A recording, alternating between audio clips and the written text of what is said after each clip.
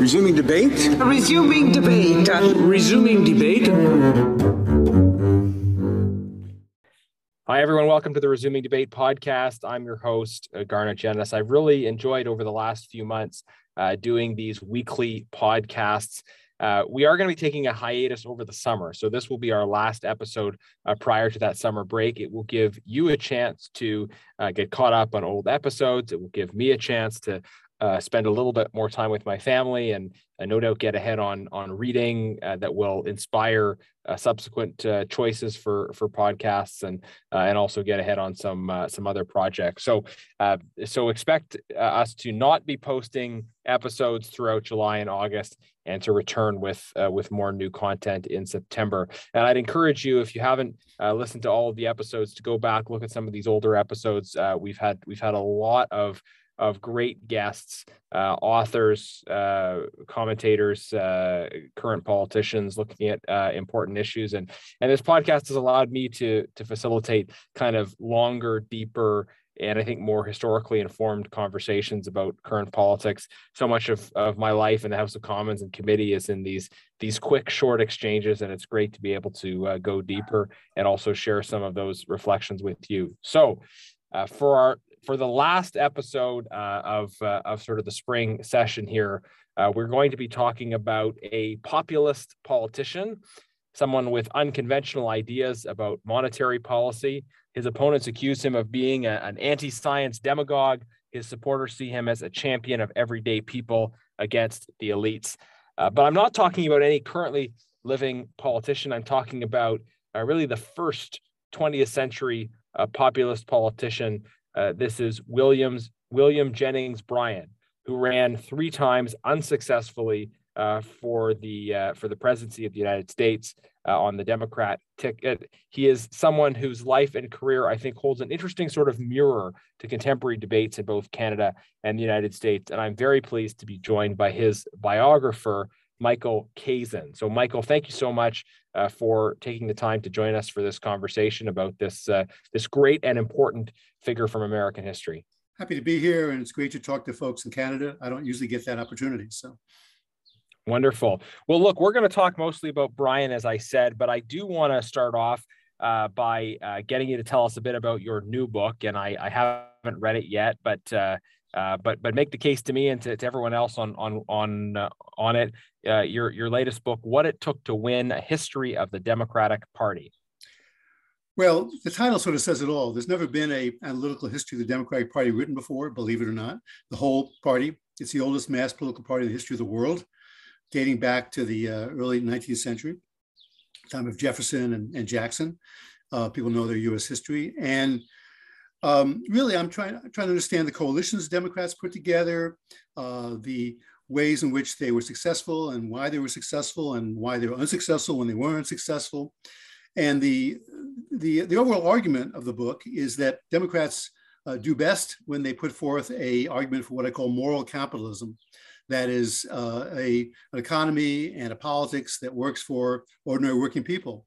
In the 19th century, that was more about opposing big banks, big corporations. The 20th century has been more about helping wage earners on the job, with labor unions, with housing and healthcare.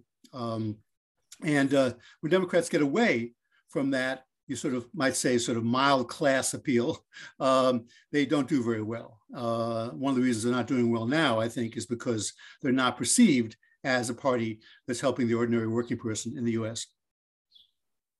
Fascinating. Well, this will relate closely. Then, I mean, I'm sure that Bryan features in your book, but he's one of the main characters in one of the chapters. So.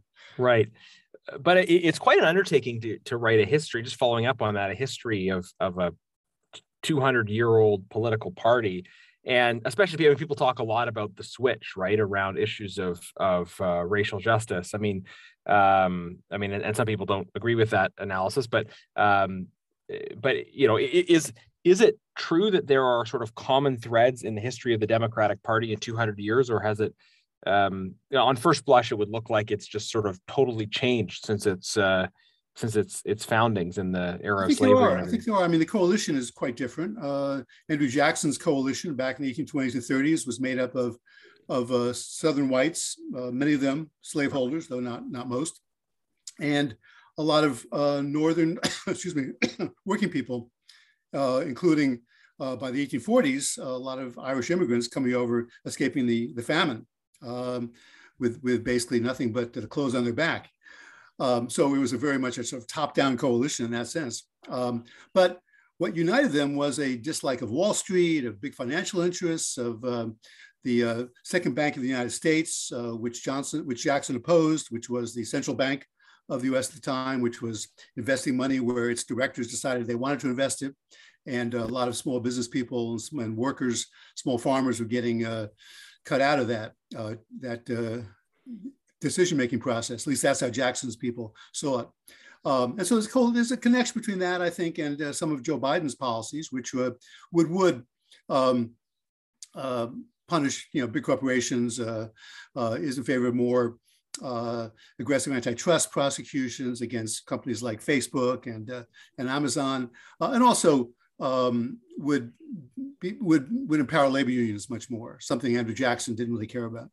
Right. So you're saying, and this will kind of speak as we move into the discussion of Bryan, but that you had kind of Southern elites and Northern workers, but they were united by their dislike of kind of the Northern economic establishment. They disliked it for different reasons, perhaps. The financial elite, the Northeastern capital. Right. Excuse me. And of course, it wasn't just the Southern elite. I mean, most white Southerners voted for the Democratic Party. Right. And did, as you probably know, until the really 1960s. Right. Yeah. So I think we'll probably come back to that, because it's it speaks to kind of the coalition Bryan was trying to build. But let's dive into the discussion about William Jennings Bryan. Fascinating to me, and I think highly relevant for reasons that will become clear very soon.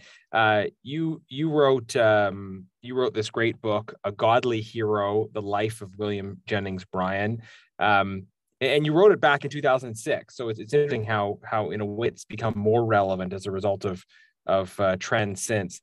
But you can maybe just share your case a bit on this. For those who don't know much about him, who was Bryan? Why was he interesting to you, and what is his contemporary relevance? Sure.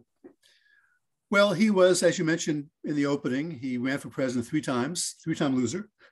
Only Democratic candidate ever to run three times and lose. And a little bit about his background. He was born in 1860. He was born in a little town in southern Illinois called Salem, Illinois, not the same Salem where Abraham Lincoln grew up, but there were several Salems actually in Illinois at the time. And his father was a judge. He became a lawyer, and very important, I call him a godly hero because he was a fundamentalist Protestant, a Presbyterian, actually. But for him, his politics and his religion were really of a piece. His politics was really what we consider now progressive or even left. I was thinking in Canada, he probably would have been a member of the NDP. But he was friendly with socialists and Labour Party people in Britain. And so he was a progressive politics, the political term was at the time in the United States and is today as well. He was on the left, but in terms of his religion, he was a fundamentalist. He really believed that the Bible was the word of God, and he defended that throughout his life. So he was an interesting amalgam, I think, of you might call religious conservatism, at least theological conservatism, and political leftism or progressivism. Mm-hmm. So religious fundamentalist, progressive, three-time loser. I think one of the reasons he comes up in conversations today is he was also very much a populist, right? Maybe share a little bit about that populist identity. Well, populism, I wrote a whole book on populism in the United States as a language, as it's called the Populist Persuasion, came out in the mid-1990s, been updated since. And, I don't know about Canada, but populism has, I think, been a consistent theme in a lot of American political rhetoric, really since Jefferson's day, if not before. And that is the people against the elite, the moral people, hardworking people, God-fearing people, that was really true for Bryan, against a immoral, corrupt elite. Sometimes economic elite, sometimes political elite, sometimes cultural elite. And Bryan was very much a candidate of small farmers, of urban workers, who believed that the economy in the late 19th century, where America was industrializing very quickly, was really being taken away from them, was no longer the more egalitarian economy that at least a lot of white farmers and white workers remembered from before the Civil War, which a lot of Northerners had fought for to preserve during the Civil War.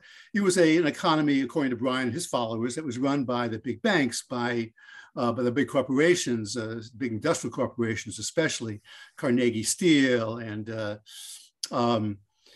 International Harvester, and also was prices were going up and down because of what people were doing on Wall Street. So it was an economy that no longer was serving the ordinary person. And so in that sense, he was a populist with a small p. And also there was a People's Party, the original party which gave the name to the word populist in the United States in the 1890s, a third party in the US, which was, pretty powerful in some ways, some very similar to the social credit folks in Canada a little bit later. And he, in 1896, his first presidential campaign, he was only 36 years old, Bryan's Democrats fused with the Populist Party, with the third party, hoping that putting together this alliance of the populist forces with a small p would be able to take over the country and defeat the pro-corporate Republican Party. Mm-hmm. Yeah, so that's fascinating, and obviously, populist, religious fundamentalist, leftist progressive is an interesting combination, right? And maybe it challenges the way we try to categorize people today, right? Because there's such a polarization in political parties, and yet to recognize that, learning from history, that very much it's possible to combine these kind of different elements as part of one's political identity. What drew you to study of Bryan, and what is what do you tell people now, speaking in 2022, about the importance of reading your book and understanding who this late 19th, early 20th century figure was?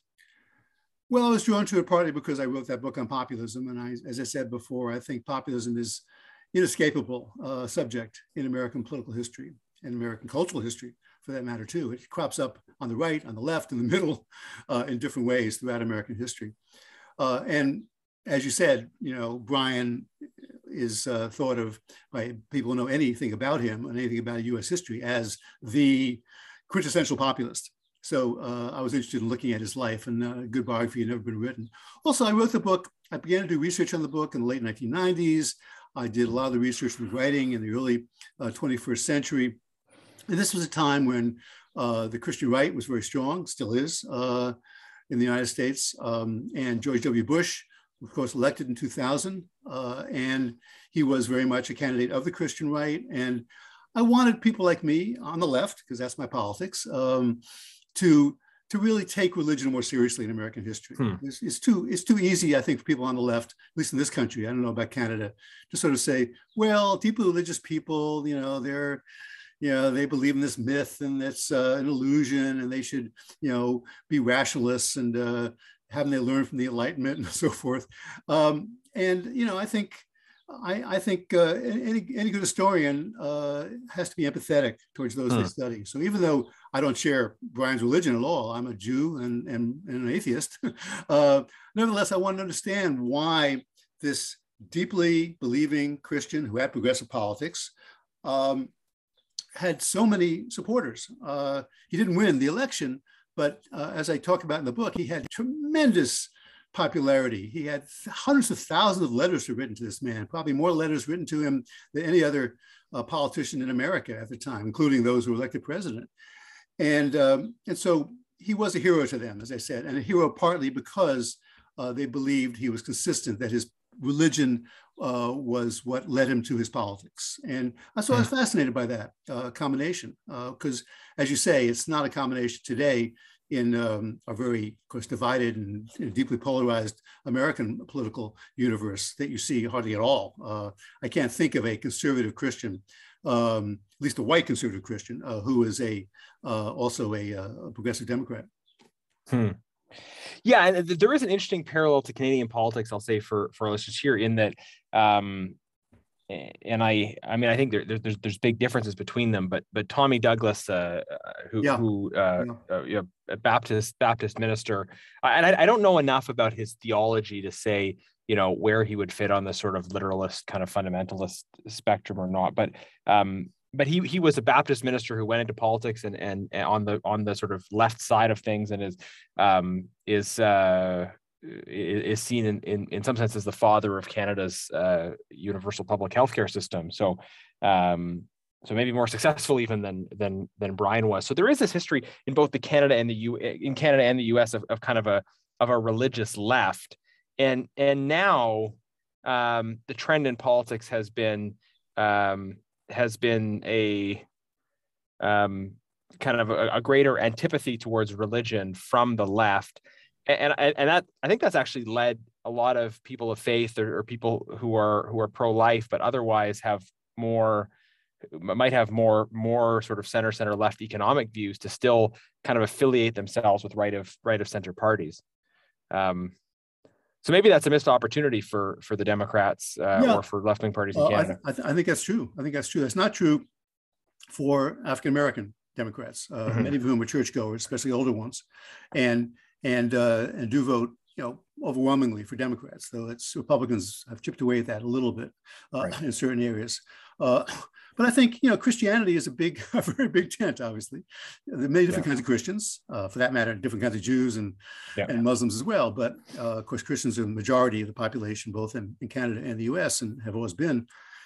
And that means they're the most important group politically and in both countries. And in the early 20th century, there was something in both Canada and the US called the social gospel, where deeply believing Protestants and some Catholics as well, some Eastern Orthodox too, believed that the only kind of Christianity that was worth believing in was what they called applied Christianity. That is a Christianity which would be out to solve the problems of the world. So you had a lot of people, including socialists in the US and maybe in Canada too, who were socialist ministers. There was, for example, the mayor of Berkeley, California for a while was a Presbyterian minister named J. Stitt Wilson. Berkeley, California, not thought of as a very religious place today, of course. But then it was, there were a lot of liberal Protestants, especially, and some liberal Catholics too. I mean, the idea of the living wage, for example, was pushed by Monsignor John Ryan, a leading prelate in the American Catholic Church in the early 20th century. Wrote a book, best-selling book with that title, A Living Wage. So the problem now, I think, is all kinds of reasons. I don't know if you want to go into it, why deeply religious people, as you say, tend to vote for Republicans in this country more, maybe for your party in Canada. I'm not sure. I think it's partly because, as you say, of the antagonism towards more cosmopolitan liberals and progressives who tend to be Democrats, almost to a man and a woman. I think it's also because the Christian right, at least in this country, had affiliated itself with the Republican Party very strongly because of issues like abortion and earlier gay marriage and now transgender issues. And so people who were religiously inclined Democrats or just secular Democrats thought, well, deeply religious people, that's a cause for Republicans. So we're not going to be part of that. So as with everything else in American politics right now, and for the last few decades, actually, it's very divided, right and left, Democrat, Republican, and that's true of religion as well. Yeah. And it's one of the really curious things about politics that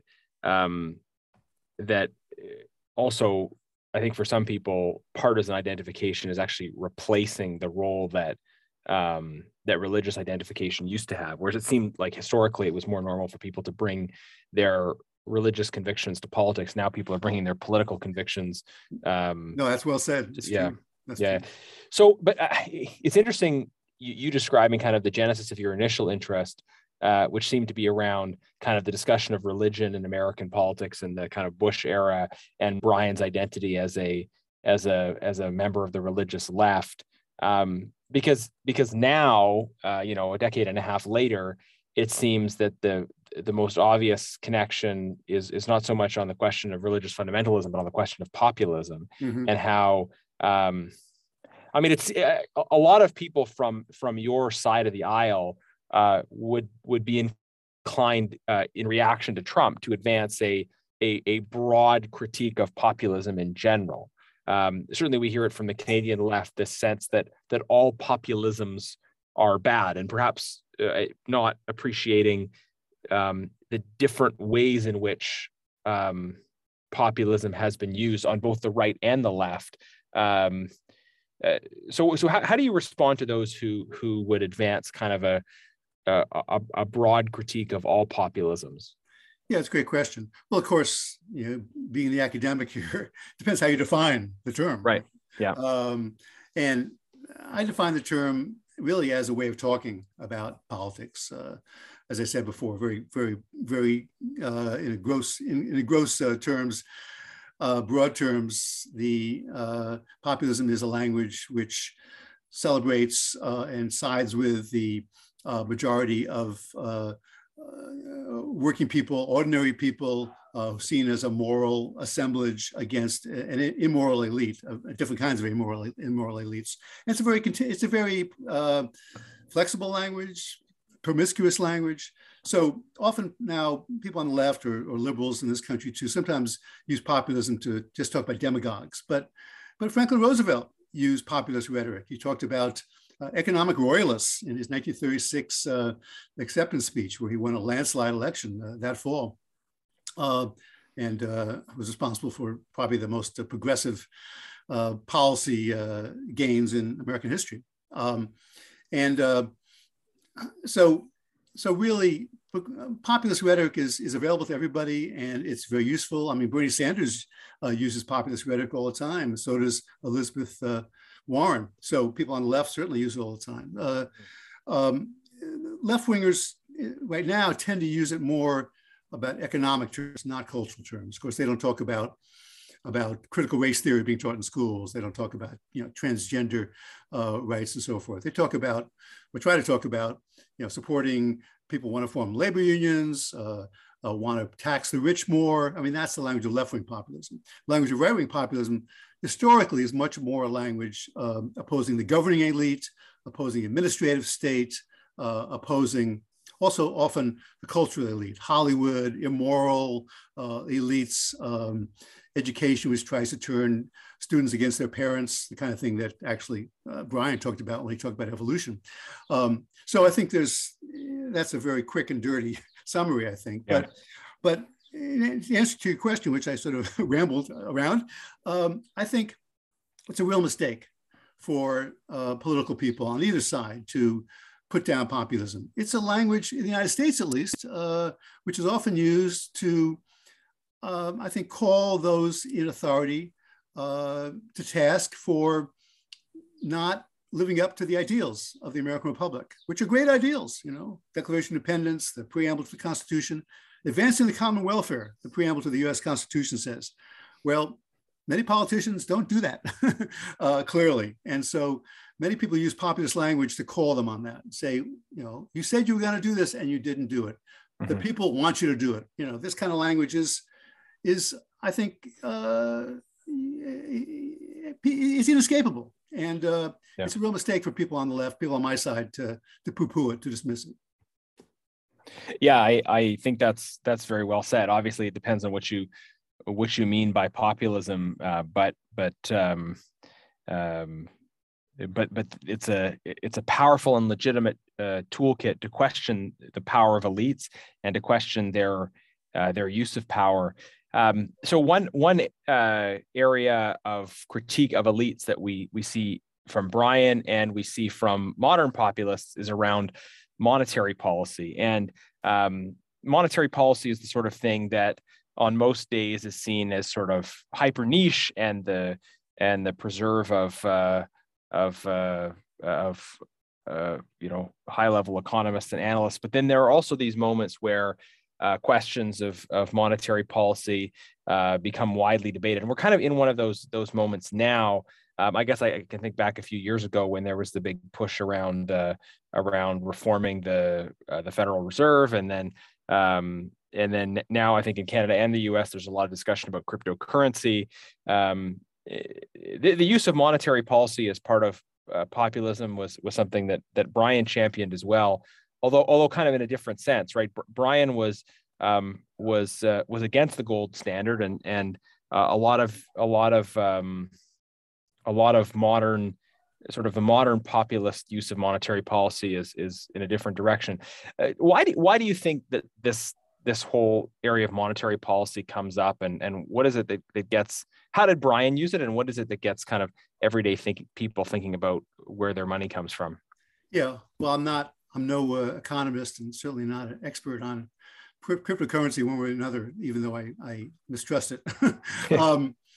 But in the late 19th century, the U.S. economy was growing very quickly. I think the Canadian one was as well. This was, both economies were getting industrialized pretty quickly. And in the United States, all money at the time had to be based on precious metals in the federal treasury, gold or sometimes silver. But the U.S. was on a gold standard, which means that for the most part, silver was not the basis of the currency. And what that meant, because gold was much scarcer than silver, it meant that interest rates were usually pretty high. It meant that, of course, it was difficult for small farmers, small business people in general to get loans. It also meant that when times went bad, the money supply was quite inflexible. You couldn't inflate the money supply the way now the Federal Reserve of the United States, of course, does all the time. It did during the pandemic. There's more than that as well. So really the debate about the gold versus silver standard in the late 19th century was a debate between the haves and the have-nots, the debate between creditors who had loaned money to small farmers, loaned money to small business people, wanted to make sure they get paid back at the same value of the money, and small business people, whether farmers or others, or those who work for them sometimes too, who felt that this was far too inflexible. They couldn't afford it. Interest rates were too high. They basically wanted to expand the economy by making credit easier, by perhaps even issuing money based on nothing but the full faith and credit of the government, the way was done during the Civil War. Those are called greenbacks. Greenbacks was money based on nothing but the power of the federal government, which is true now, of course, with the American dollar. But creditors, business people generally, big business people especially in the East, followed the United Kingdom, the most powerful economy in the world at the time, which was on the gold standard, and probably every British colony was on the gold standard. I'm pretty sure that it was.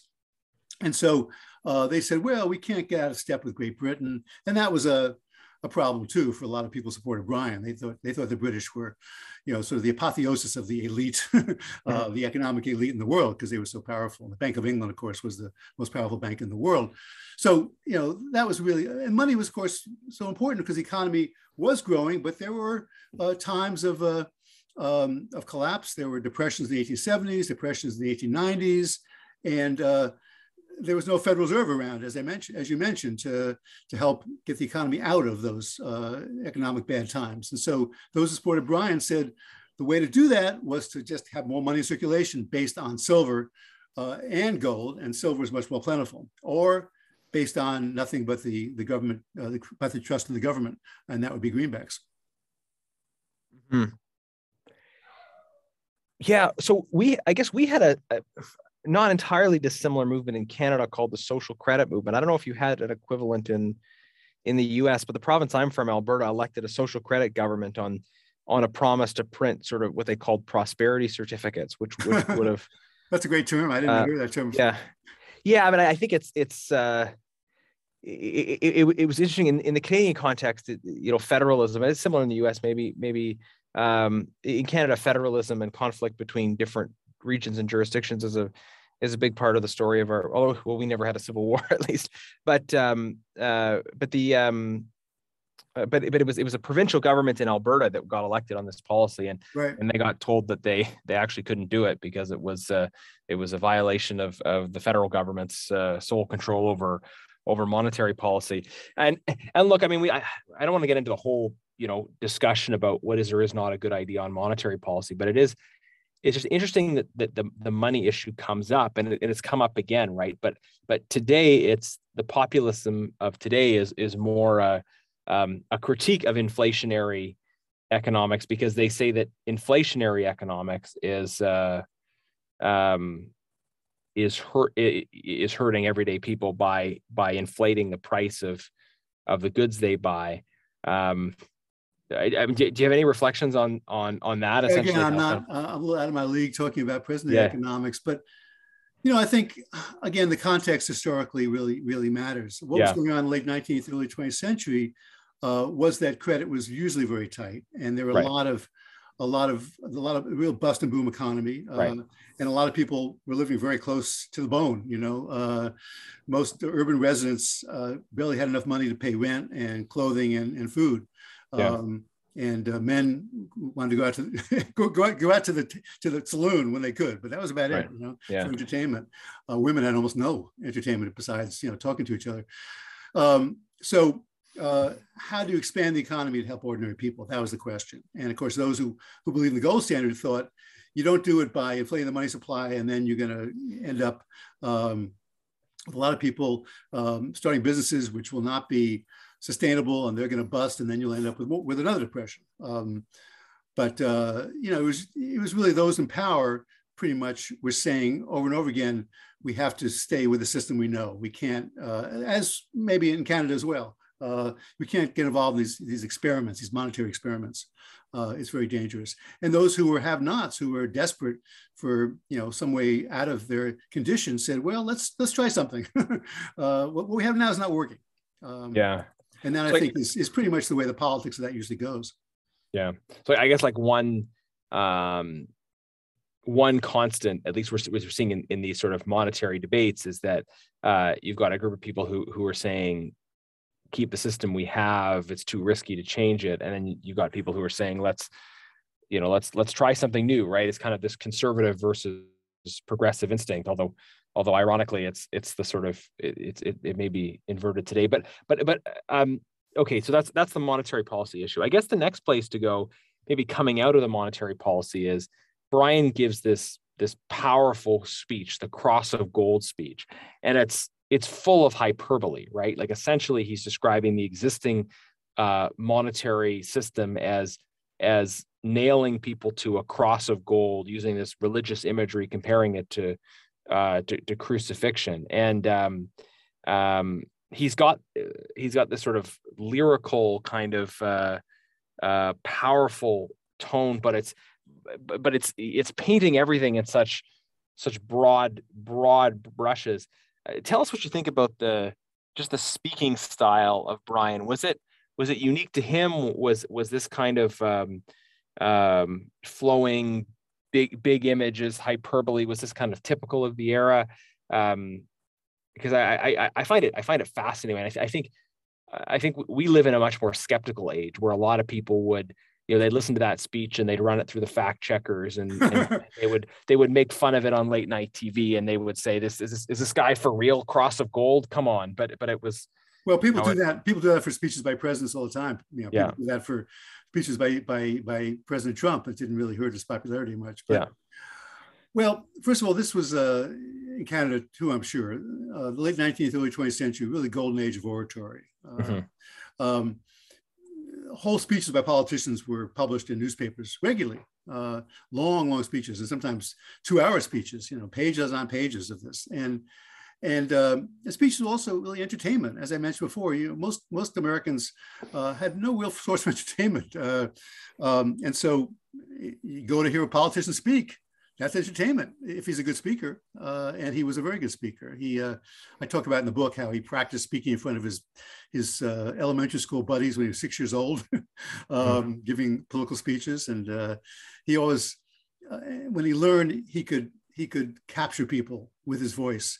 He knew this was a imperishable commodity for a politician. Still is, I think, but especially it was at the time when there was no radio yet. And also there were no loudspeakers. I mean, he had to do it just with the power of his voice. The speech he gave at the 1896 convention you mentioned, the Cross of Gold speech, probably the most famous convention speech in American political history, was given to a crowd of 20,000 people in a sweltering wooden amphitheater in Chicago. And he gave it without any amplification at all. And he could be heard. That's incredible. Throughout the whole hall. I talked to an acoustic engineer when I was doing research on this. Yeah. I wanted to figure out how that could happen. He said, you know, his voice had to be very strong and of course, very of a particular quality. So it could be heard at different registers. And he might've been the only speaker in that hall, in that convention, who everyone in the place could hear, which, you know, gave him a real power, of course. So there's an intense physicality to that too, right? Like it's not just about the content of the ideas, but it's about the athleticism of being able to stand and deliver at that volume and register. And he was a performer too. He was I mentioned this in the book, that when he said the last line of this very 45-minute long speech at the Democratic Convention in 1896, you should not crucify mankind upon a cross of gold. He put his head, he stretched out his arms, he put his head to one side. And if you didn't catch the metaphor to the crucifixion before, you certainly caught it then. And of course, those who opposed him said this was blasphemy. He was saying he was like Jesus, but people went crazy. I mean, there was I forget what I say in the book, but an hour-long demonstration inside the convention hall after that speech. And he was not the favorite for the nomination before that speech, but after that speech, he was the favorite for the nomination. Of course, got it after several ballots. So, but this was, you know, he was not alone in being a great speaker. I mean, people like labor leaders like Terence Powderly, the Knights of Labor, Samuel Gompers, the American Federation of Labor, Eugene Debs, the socialist, Theodore Roosevelt, of course, all were renowned speakers. And you know, this was how you became a leader in most cases of popular, either of a popular leader of a party or of a social movement, the way Gompers and Powderly and Debs were. You had to do it by going around the country and giving speeches. There was no mass media yet. You were the media. Yeah, what an incredible time. And like there are points of continuity and also points of difference with contemporary politics, right? So obviously the physical realities are different. We as modern politicians have you know more things to help us out, and you know and we can do it by plane, not by train, and so forth. But I think American politics, more than the politics of any other country, is still really a source of entertainment, right? People consume it to entertain themselves, and you know, whereas I think for us here in Canada, there's more of a, I guess, like people follow politics less. There's less sort of public engagement in politics, and that may be because we don't see it as part of our entertainment sphere in the same way. I never think of it that way, but actually, the percentage of Canadians who vote is higher than that of Americans, isn't it? Is it? Okay. Yeah. I mean, that may be. My sense is that there's sort of a higher proportion of activism. Oh, maybe that's true. In the US, but that would be, I guess, hard to measure. Part of it is its extreme polarization. I mean, I think obviously the parties are quite different in Canada. I know that, but you know, I think. And especially it's been true with President Trump and since he left office, but it was true before then as well under Obama.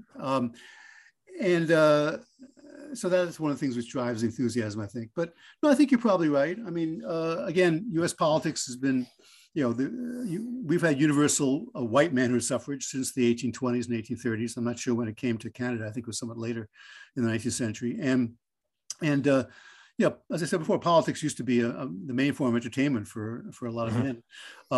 And there were also, I mean, look at Donald Trump. I mean, if he was not an entertaining speaker, he would never come close to being to get the nomination. He was a celebrity before he was a politician, obviously, and that is less rare in the United States, I think, probably than we have people like Arnold Schwarzenegger, who was governor of California. What was his name? The wrestler who was governor of Minnesota for a while. And so it's not as unusual. And to be a little outlandish, to be, a little, say things that aren't popular, but some people like anyway is fine. People like that kind of performance. Yeah. And it certainly seemed to work for Trump in the sense that well,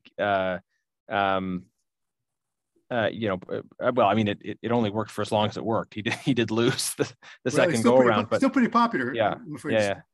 But yeah, like him saying these sort of hyperbolic things, that get attention. I guess the one obvious difference, it seems to be a difference between the kind of that world of that great historic era of live oratory is the sort of modern reality of the soundbite, right? Like things are so much shorter. Right. I mean, what was there the equivalent, or it sounds like what you're describing is that there was much more sort of listening to the whole speech as opposed to. I mean, I flipped through rarely, but sometimes I flip through American cable networks, and it amazes me how short every segment is, right? Like it's like 2.5 minutes later they have another guest on, right? Like it's crazy. Well, of course they have to make room for the advertisements too. Yeah. But no, it's true. I mean, that one of the things that was unusual about this golden age of oratory is speeches went on for 45 minutes, an hour, and they usually had a lot of statistics and quotations from other people, quotations from the Bible. Of course, being a deeply religious man, Brian knew the Bible pretty much by heart. But people listened partly because they knew some of that literature already. They knew the King James Bible. It was the only book most Americans had. But also because this is how you learned about politics. I mean, people did read, but of course, a lot of people were illiterate, many more than now. And that was another function, I think, of public speaking, was education. In a way, it's not really now. Now we just assume public speakers is just propaganda, and if propaganda for your side, you like it, propaganda for the other side, you like it. But people don't listen to speeches in America now, political speeches, in order to really learn something. Right. That's an interesting point that I hadn't thought of about literacy as well, right? Because if you're not able to read, then the opportunity to hear a full-length speech is a pretty rare opportunity, by a passing politician. I mean, it's a pretty rare opportunity to get a lot of information that you couldn't really get any other way, right? I hadn't thought about that as being an element of it. That's interesting. Could you comment a bit on Brian's views on race? This is sort of an odd contradiction to me, and something I have a hard time making sense of. That him drawing on his faith to talk about standing up for the downtrodden, justice, even his anti-imperialism, his concern about how imperialism was sort of causing violence against other non-white people around the world, and yet his tolerance, acceptance, even support for white supremacy in America. How would you describe his views on race, and how do you make sense of this contradiction? Well, first of all, he was a Democrat, and being a Democrat at the time meant that you were going to be in trouble with the strongest base of the party, which was the white South, if you were critical of segregation, if you were critical of white supremacy. You didn't have to support it, and Brian sometimes supported it, sometimes was silent about it, but you couldn't oppose it. It's just, that was the tradition of the party. I talk about that a lot in my new book, What It Took to Win, A History of the Democratic Party. But that was part of it. So as a practical politician, he was not going to be able to take a stand against segregation, against racism. If he had, he would have been completely unwelcome in the Democratic Party, and not that welcome in the Republican Party either by the early 20th century, which most Republicans had pretty much made their peace with the Jim Crow system.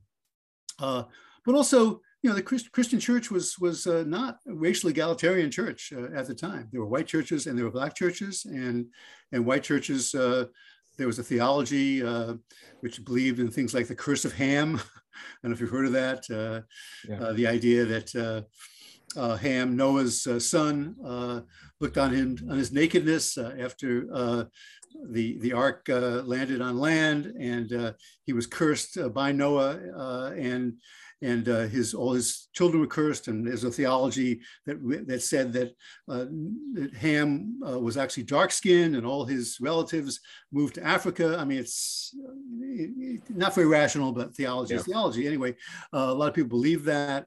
And just in general, there was a more paternalistic racism, which I think Brian was really an exponent of, which believed that, well, Black people come from Africa, they were less educated, but you could teach them to be as good as white people. But, for the time being, they were inferior people. And so you had to educate them and not let them vote because they're too inferior, too uneducated to vote.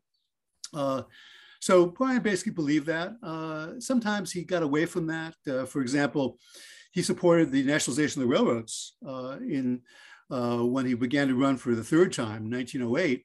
And Southerners in his party opposed it because they thought that it would lead to desegregating the railroads if there was federal law about this. And Brian gave a speech to them, to some Southern politicians in private, not a public speech, saying, I don't want your ideas about race to get in the way of this great reform. But in the end, he gave in and did not support it in his presidential campaign, even though he planned to support it in the run-up to the campaign. So that's an example of how, he was trying to be practical, but I also think for the most part, he, believed that as a conservative person theologically, that, Black and white people never really mixed together in the United States, and better to let them go their separate ways as long as they were all good Christians. And that didn't really change, of course. It's a long struggle against that, which really didn't culminate in many ways till the 1960s. And at that point, a lot of conservative religious people, white conservative religious people, did begin to leave the Democratic Party. Mm-hmm. Yeah, it's. I mean, obviously, you have to try to understand someone in the context of the time. It is obviously really, really disturbing at the same time, to think about that history, and it does. I don't know about for you. For me, it does make it that much harder to have empathy. Empathy, especially. I mean, I'm a religious person myself. I'm a Christian as he was, and it seems like these things should have been obvious, right? I mean, but then again, there may be things we do today that seem obvious. History, Garnet, should make you uncomfortable. That's one of the great things about history. It should make you uncomfortable. I always tell my students that if you're comfortable about history and you'll just look at your heroes historically, you're not really learning history. Yeah. Well, this is, I think, the valuable thing about looking at Brian is the way he kind of makes us challenge some of the categories, right? The fact that he was in many senses a progressive, and that he also had this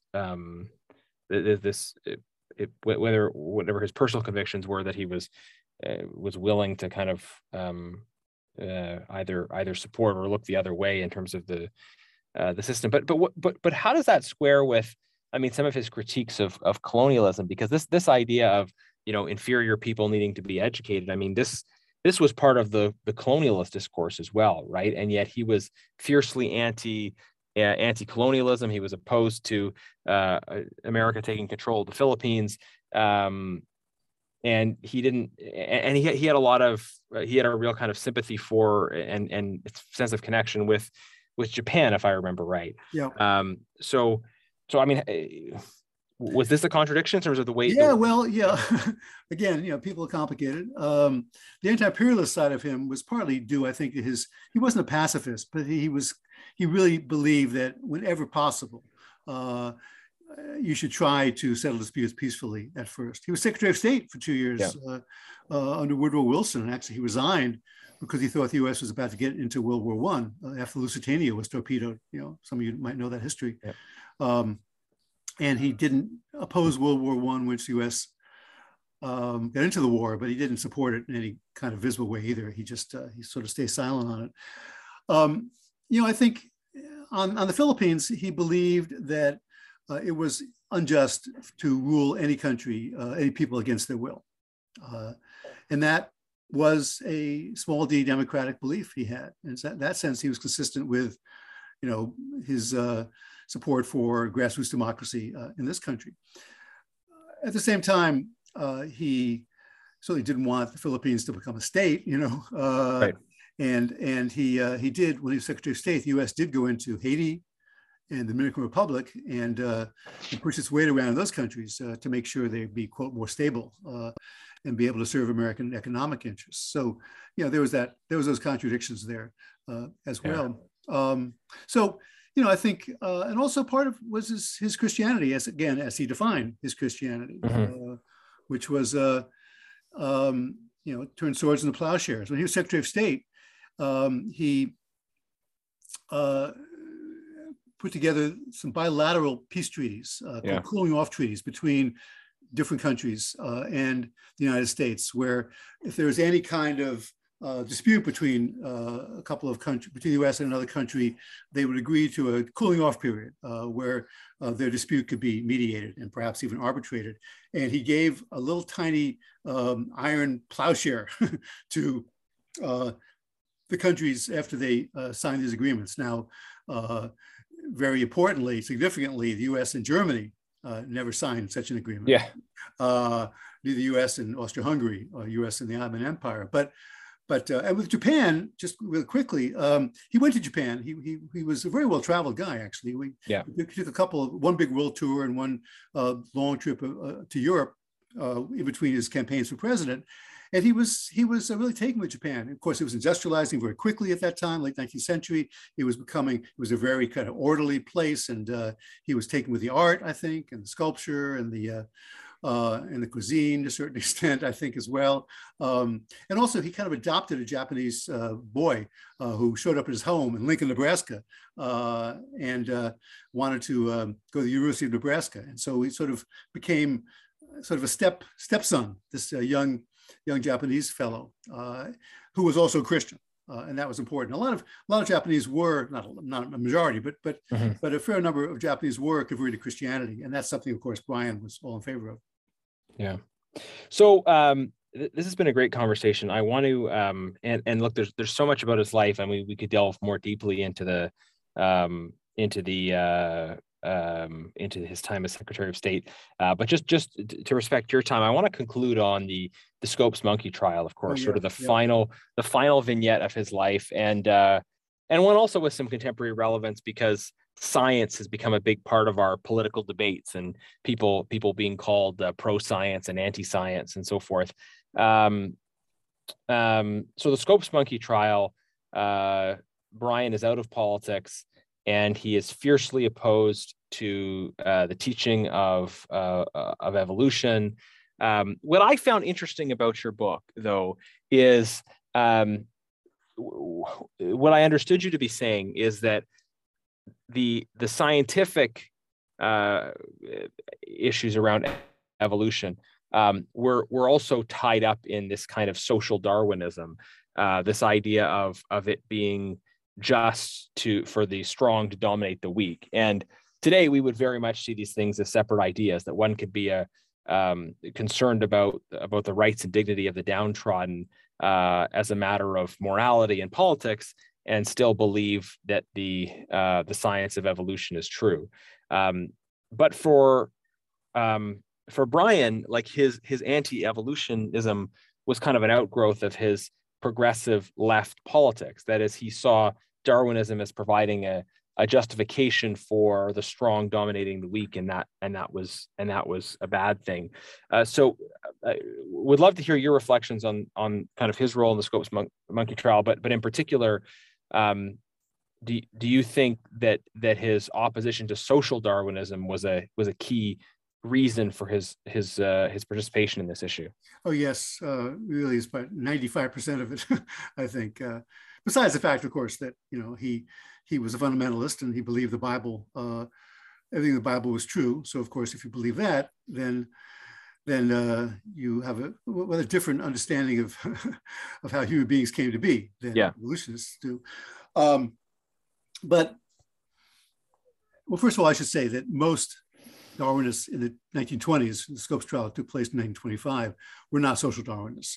But there were a lot of people who were sort of popularizers of Darwinism, who were social Darwinists, who did believe that self-preservation is the first law of nature, and that, as you say, the strong should dominate the weak, and that those who were top of society were destined to be there because of their biology, not because of what happened in society and economics.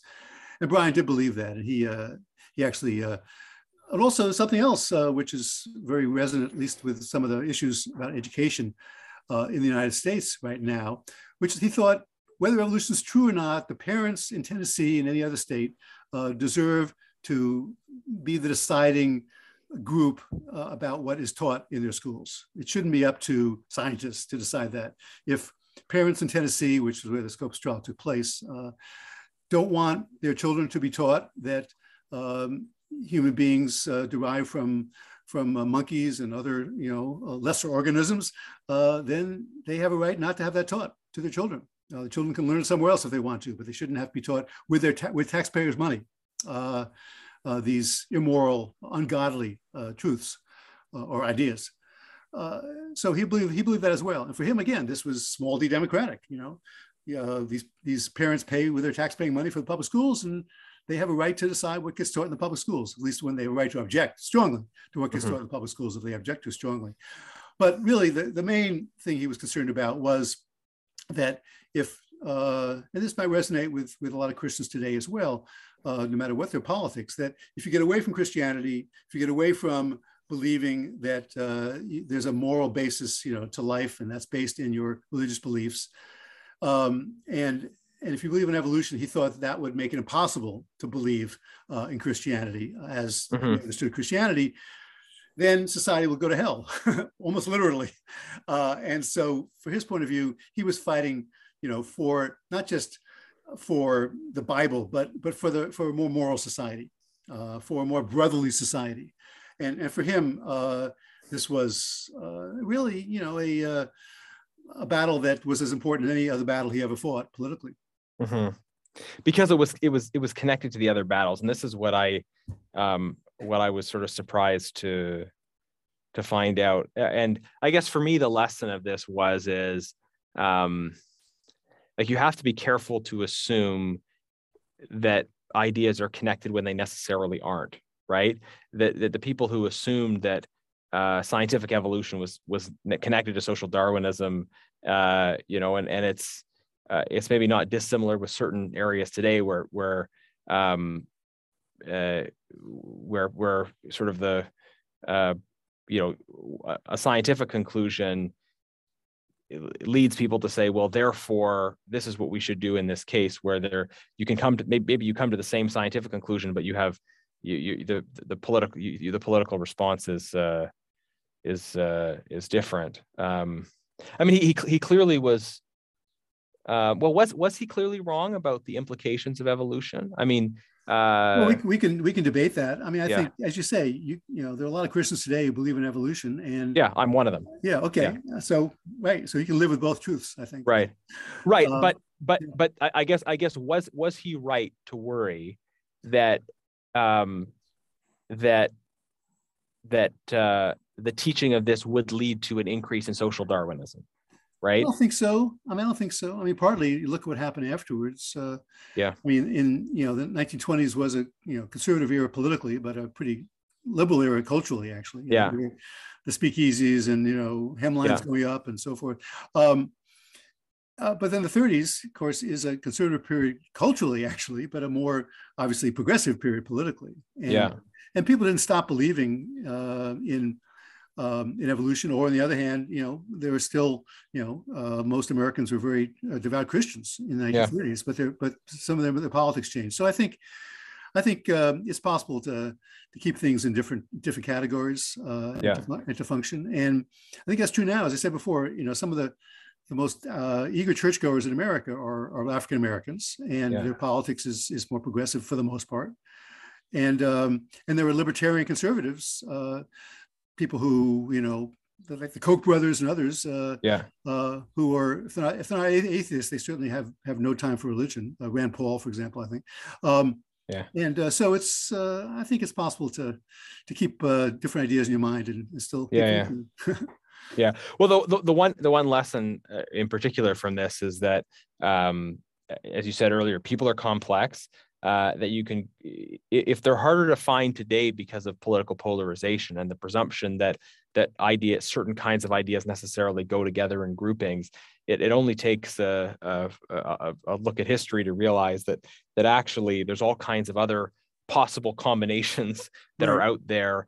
And Brian, for the way he combined sort of different and seemingly contradictory ideas on big questions, religion, populism, progressive politics, science, but also just because of the intensity of his craft, his ability to speak, as you talked about.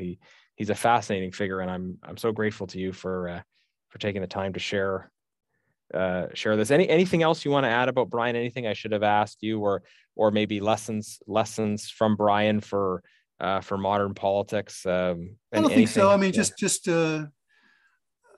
based on what you're saying before, I think at least the United States, I can't speak for Canada, would be healthier if there was a vigorous religious left as well as a vigorous religious right.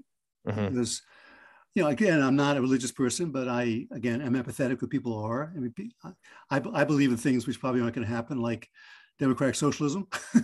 So no reason why other people can't have strong beliefs and things that I don't happen to share. So I think it's better. And of course, there's been, one of the things I had to come to grips with when I studied Brian and being empathetic towards him was a lot of the power of the political ideas he had, progressive political ideas he had, came from his Christianity. So it's not as if he separated those two, as I said. He never separated them, and that was true for Martin Luther King Jr. too. And even people like the great American socialist Eugene Debs. He said Jesus Christ was the world's greatest communist. So there's Christianity is a very broad tradition going back, of course, a couple thousand years. So there's many ways to be a deeply believing Christian and do a lot of interesting things politically. So